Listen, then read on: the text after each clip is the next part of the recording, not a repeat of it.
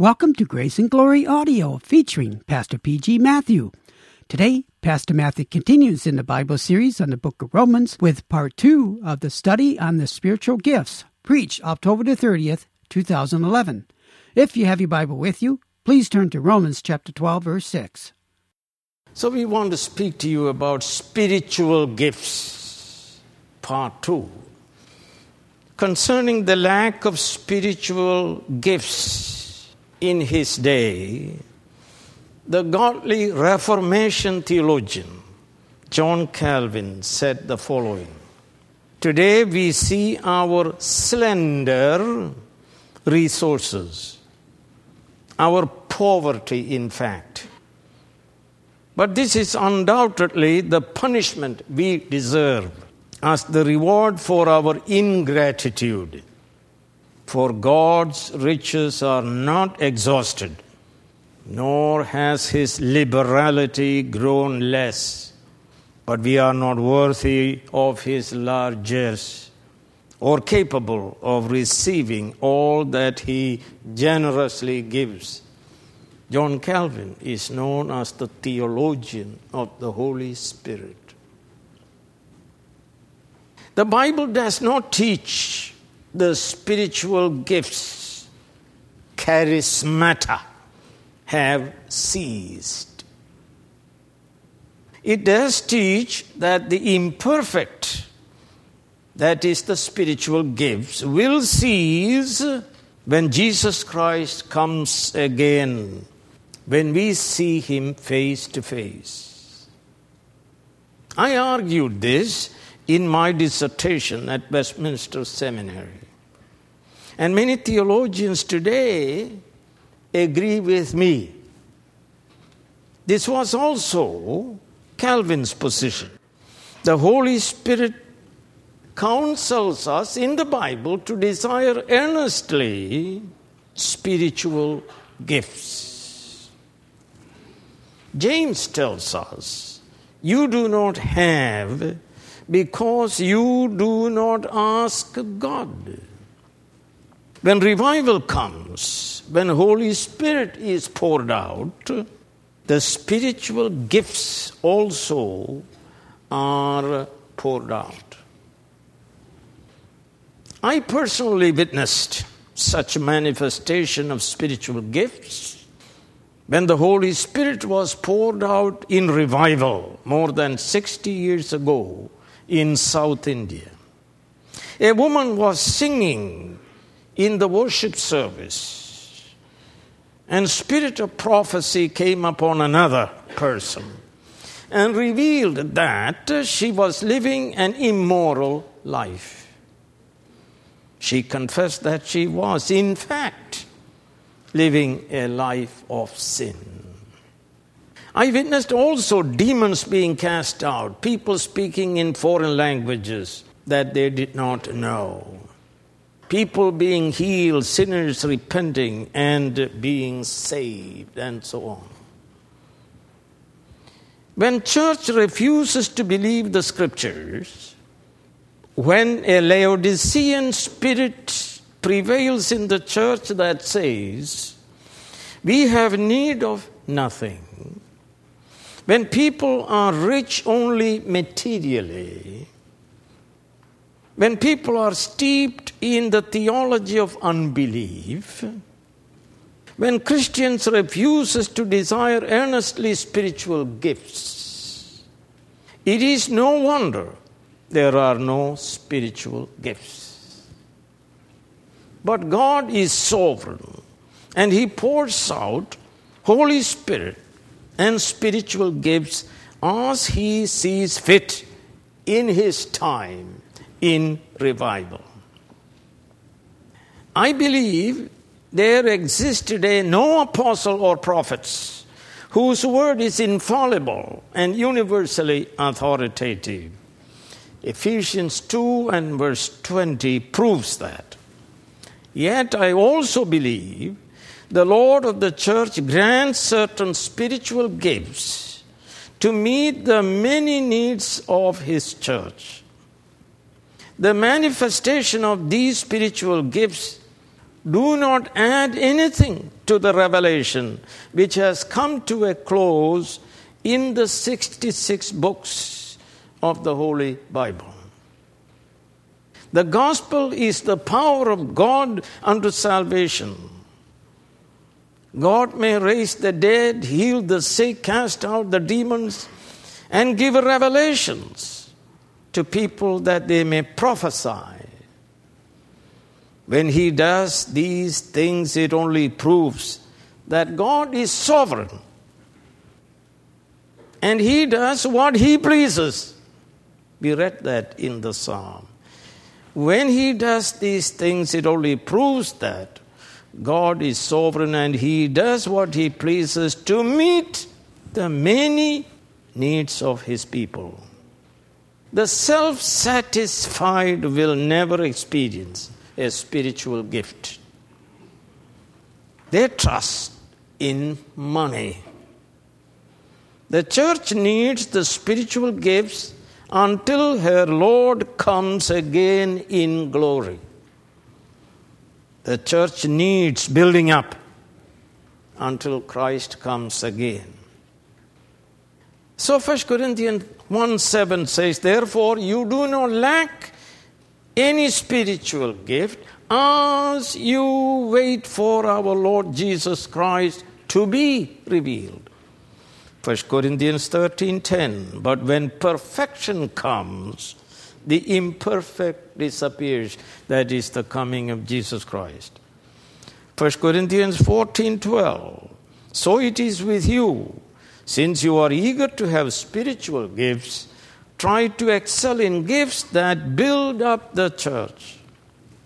Ephesians 4:7, but to each one of us grace has been given as Christ apportioned it.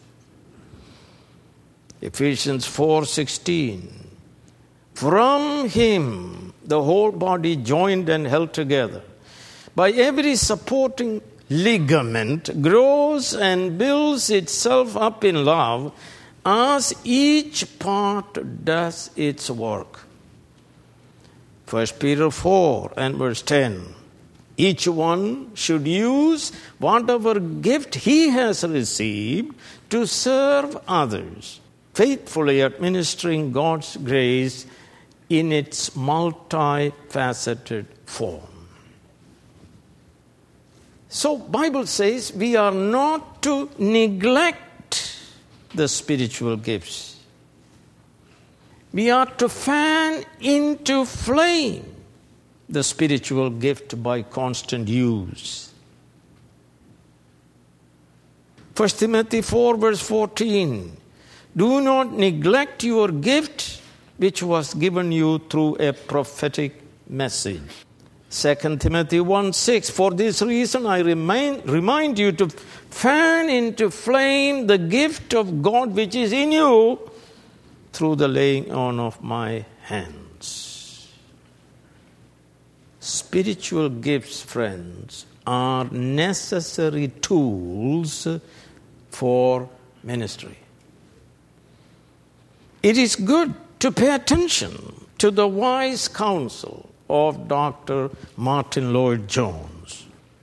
One of the greatest dangers, it always seems to me, is to interpret the scriptures in the light of our experience instead of testing our experience by the teaching of Scripture.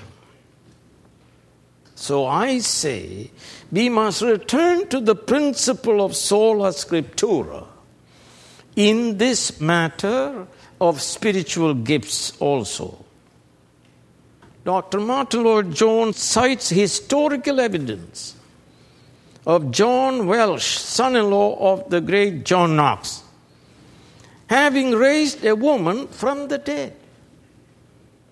He, along with Alexander Peden, prophesied events that later happened in Scotland.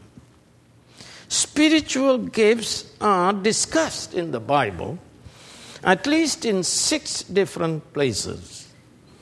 Romans 12, 6 through 8, 1 Corinthians 12, 8 through 10, 1 Corinthians 12, 28, Ephesians 4:11, 1 Peter 4:11, and 1 Corinthians 7 and verse 7, which lists two spiritual gifts, marriage and celibacy. Marriage is a spiritual gift, and celibacy also is what? A spiritual gift.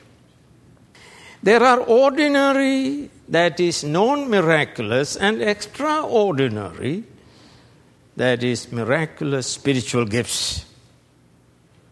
All spiritual gifts are gifts of grace, measured out to the church by the triune God, that the church be built up as each believer faithfully exercises one's gifts for the common good.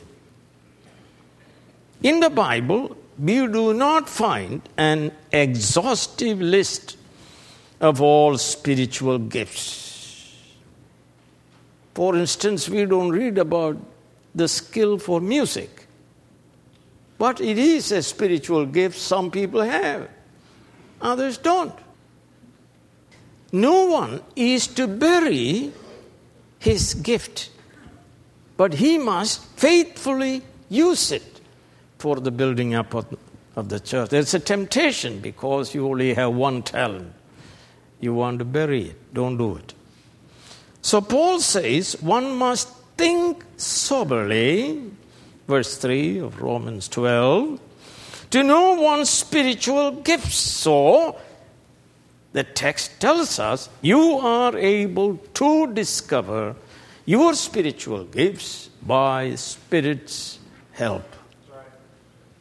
He must then exercise his gifts in humility, in faith, and in love for the glory of God and the benefit of the church.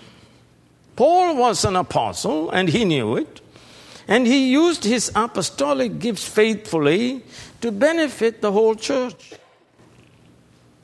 But no apostles exist today in the primary sense.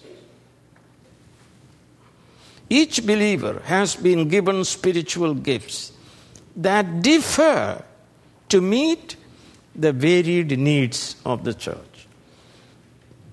A spiritual gift is a spirit-given ability to minister for the building up of the church. Everyone has spiritual gifts, not just pastors. One person does not and cannot do all the work necessary for the building up of the church. All persons together do all things and build up God's church. So we consider 7 gifts. First is prophecy. You don't find a clear definition of prophecy in the Bible. Some people say it is preaching, others say foretelling, and so on. Prophecy is inspired delivery. Martin Lloyd-Jones says, prophecy is inspired delivery of warning, exhortation, instruction, judging, and making manifest the secrets of human heart. A true prophecy never contradicts the Scripture. A true prophecy is always in agreement with the Scriptures. So we read, if anyone prophesies, let him prophesy in proportion of his faith. This word faith could be seen both objectively and subjectively. That is, he must prophesy in the light of the Word of God as well as in accordance with the confidence he has been given. He must prophesy in agreement with the Scripture, and he must speak only what he has been given, not more nor less. This spiritual gift of prophesying is not infallible. And you can read Grudem and others. The person who receives a revelation directly from God expresses it in human, fallible words, unlike holy apostles and prophets who constitute the foundation of the church. Their words alone are infallible scripture. In this church, when one preaches, other elders examine what he preached to see whether he interpreted the scripture correctly. And they will let him know if he has not. Even so, when somebody prophesied in the church of Corinth, because their words were not infallible, others weighed the words to see what they prophesied was in accord with the gospel. 1 Corinthians 12 verse 3, therefore I tell you that no one who is speaking by the Holy Spirit of God says, Jesus be accursed. And no one can say Jesus is Lord except by the Holy Spirit. 1 Corinthians 14, 29 and 30, 2 or 3 prophets should speak, and the others should weigh carefully what is said. And if a revelation, direct revelation, comes to someone who is sitting down, the first speaker should stop. 1 Thessalonians 5, 19 through 21, do not put out the Spirit's fire. Do not treat prophecies with contempt. Test everything, hold on to what is good. This tells you one can prophesy not good. 1 John 4 verse 1, dear friends, do not believe every spirit, but test the spirits to see whether they are from God, because many false prophets have gone out into the world. I have witnessed people speaking by demon inspiration. You could detect the demon speaking. So all inspired utterances cannot be by the Holy Spirit. To judge prophecies, people should know clearly the standard of judgment, the whole Word of God. You see, the evil spirit deceives people who are ignorant of the Scriptures. They are mentally lazy. To judge prophecies, people should know clearly the standard of judgment, the whole Word of God. Most churches today are ignorant of the gospel.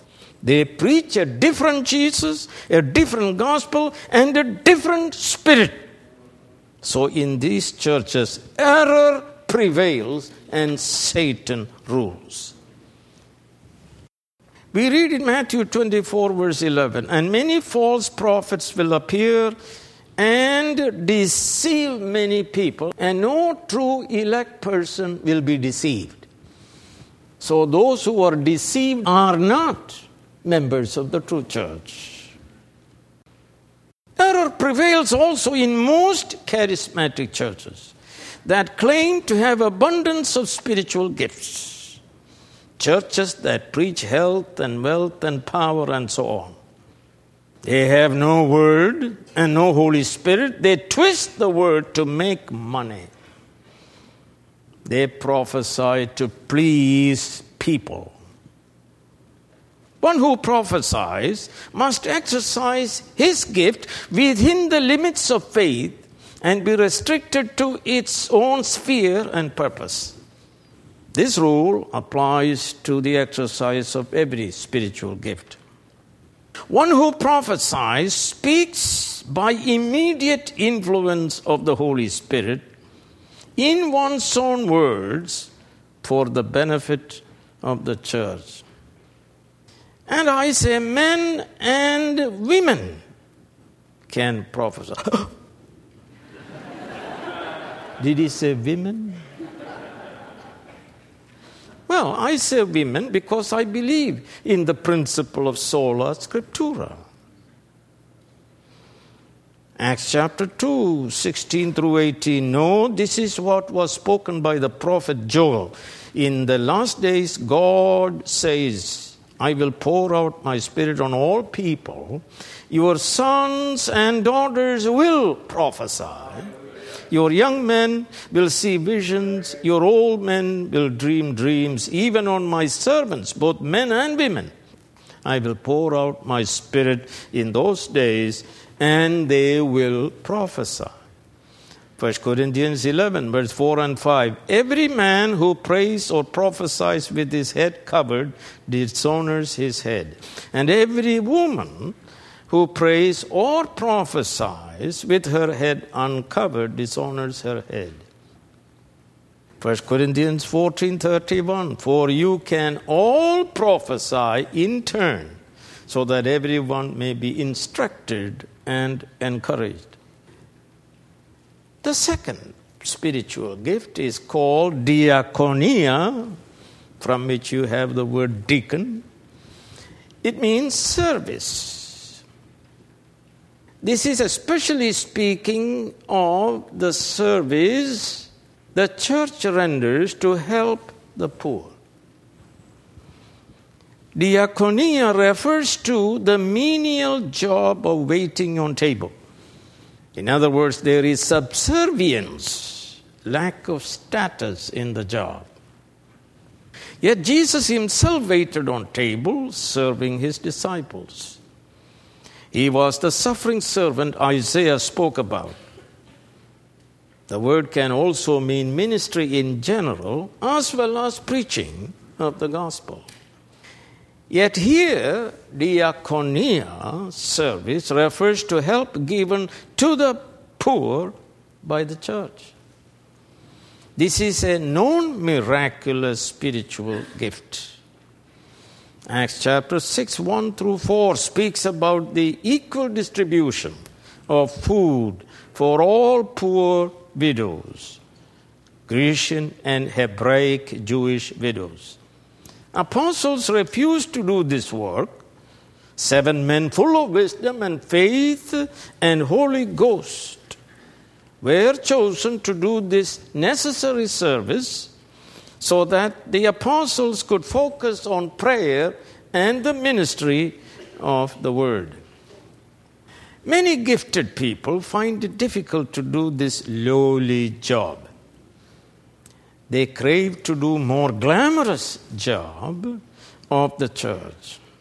Paul says, if your gift is serving, let him serve. That is, let him serve wholeheartedly. I remember a young man. He was a convert from a low caste. He became an itinerant preacher. He was used to do all sorts of lowly jobs before to make a living. He came to visit me. Suddenly there was a rain, and he refused to help out while others were working hard to bring things from the rain inside the house. He is a preacher now. He should not lower himself to do lowly tasks, even though he saw me working. Paul himself did the work of a deacon by collecting money for the poor people in Jerusalem. And he also worked as a skilled laborer to support himself and others. Mary and Martha and other women did work to help support Jesus and his disciples. So we read in Acts 20, verse 35, in everything I did, I showed you that by this kind of hard work, we must help the weak, remembering the words of the Lord Jesus himself. It is more blessed to give than to receive. 1 Thessalonians 5:14, and we urge you, brothers, warn those who are idle, encourage the timid, help the weak, and be patient with everyone. In 1 Corinthians 12, verse 28, in the list of spiritual gifts, there is a gift called antilepses, means helps. Helps. That also speaks of humble service to the poor. And Peter divides spiritual gifts in two broad categories: speaking gifts and service gifts. So if your gifts are diaconal, that is, service gifts, Peter counsels us, if anyone serves, he should do it in the strength that God continuously supplies, so that in all things God may be praised through Jesus Christ. So if you are called to be a deacon, to do hard work, work with the strength which God also provides. And in this church, we have a lot of people who are always working hard. Jesus said, without me you can do nothing. This means, as Paul said, I am able to do all things through him who gives me strength. I said this church is a model for such diaconal service.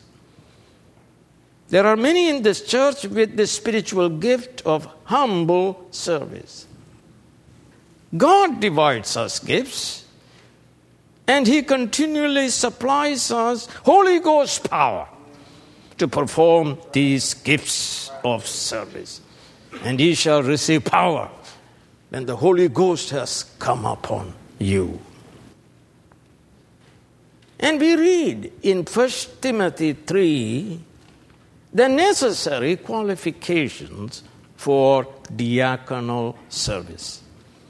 The third thing is teaching, ho didaskon, he who teaches. The one who prophesies speaks in human words what God has revealed to him. But a teacher passes on truth revealed and preserved in the church. In those days, there were few books, and most people were poor and uneducated. So teachers taught, as enabled by the Spirit, what they strenuously studied: the Old Testament and the apostolic teaching of the gospel. Teacher is one of the 5 offices Christ gave to the building up of the church. A teacher, therefore, must study hard. A teacher cannot be intellectually lazy. He must study God's word, not just theological writings about the Bible, and not at all popular Christian books. Because the Bible says what is popular is abomination in the sight of God. How dare you, preacher, that you didn't preach the Bible Sunday morning? And 1 Timothy 3 verse 2 gives us qualification of a minister, an elder, a bishop. He must be what? Able to teach. In King James Version, 2 Timothy 2:15 reads, study to show thyself approved. The New International, it says, do your best. You know, your best is not God's best. Do your best, you know. I know you are lazy, but try to do your best. Do your best to present yourself to God as one approved, a workman who does not need to be embarrassed, ashamed, when pastor listens to it. And who correctly handles the word of truth, interprets the word of truth. We are told the early church devoted herself to the apostolic teaching. And today, there is no real preaching. It is all emotional. Jesus commanded, teaching them to obey whatsoever things I have commanded you. The Bible reveals Jesus. Teacher must know Jesus experimentally to teach others that they come to know Him and trust Him and follow Him. Faith comes by the knowledge of the Word. So we read, until I come, devote yourself to the public reading of Scripture, to preaching, and to teaching. Do not neglect your gift which was given you through a prophetic message when the body of elders laid their hands on you. Be diligent in these matters. Give yourself wholly to them so that everyone may see your progress.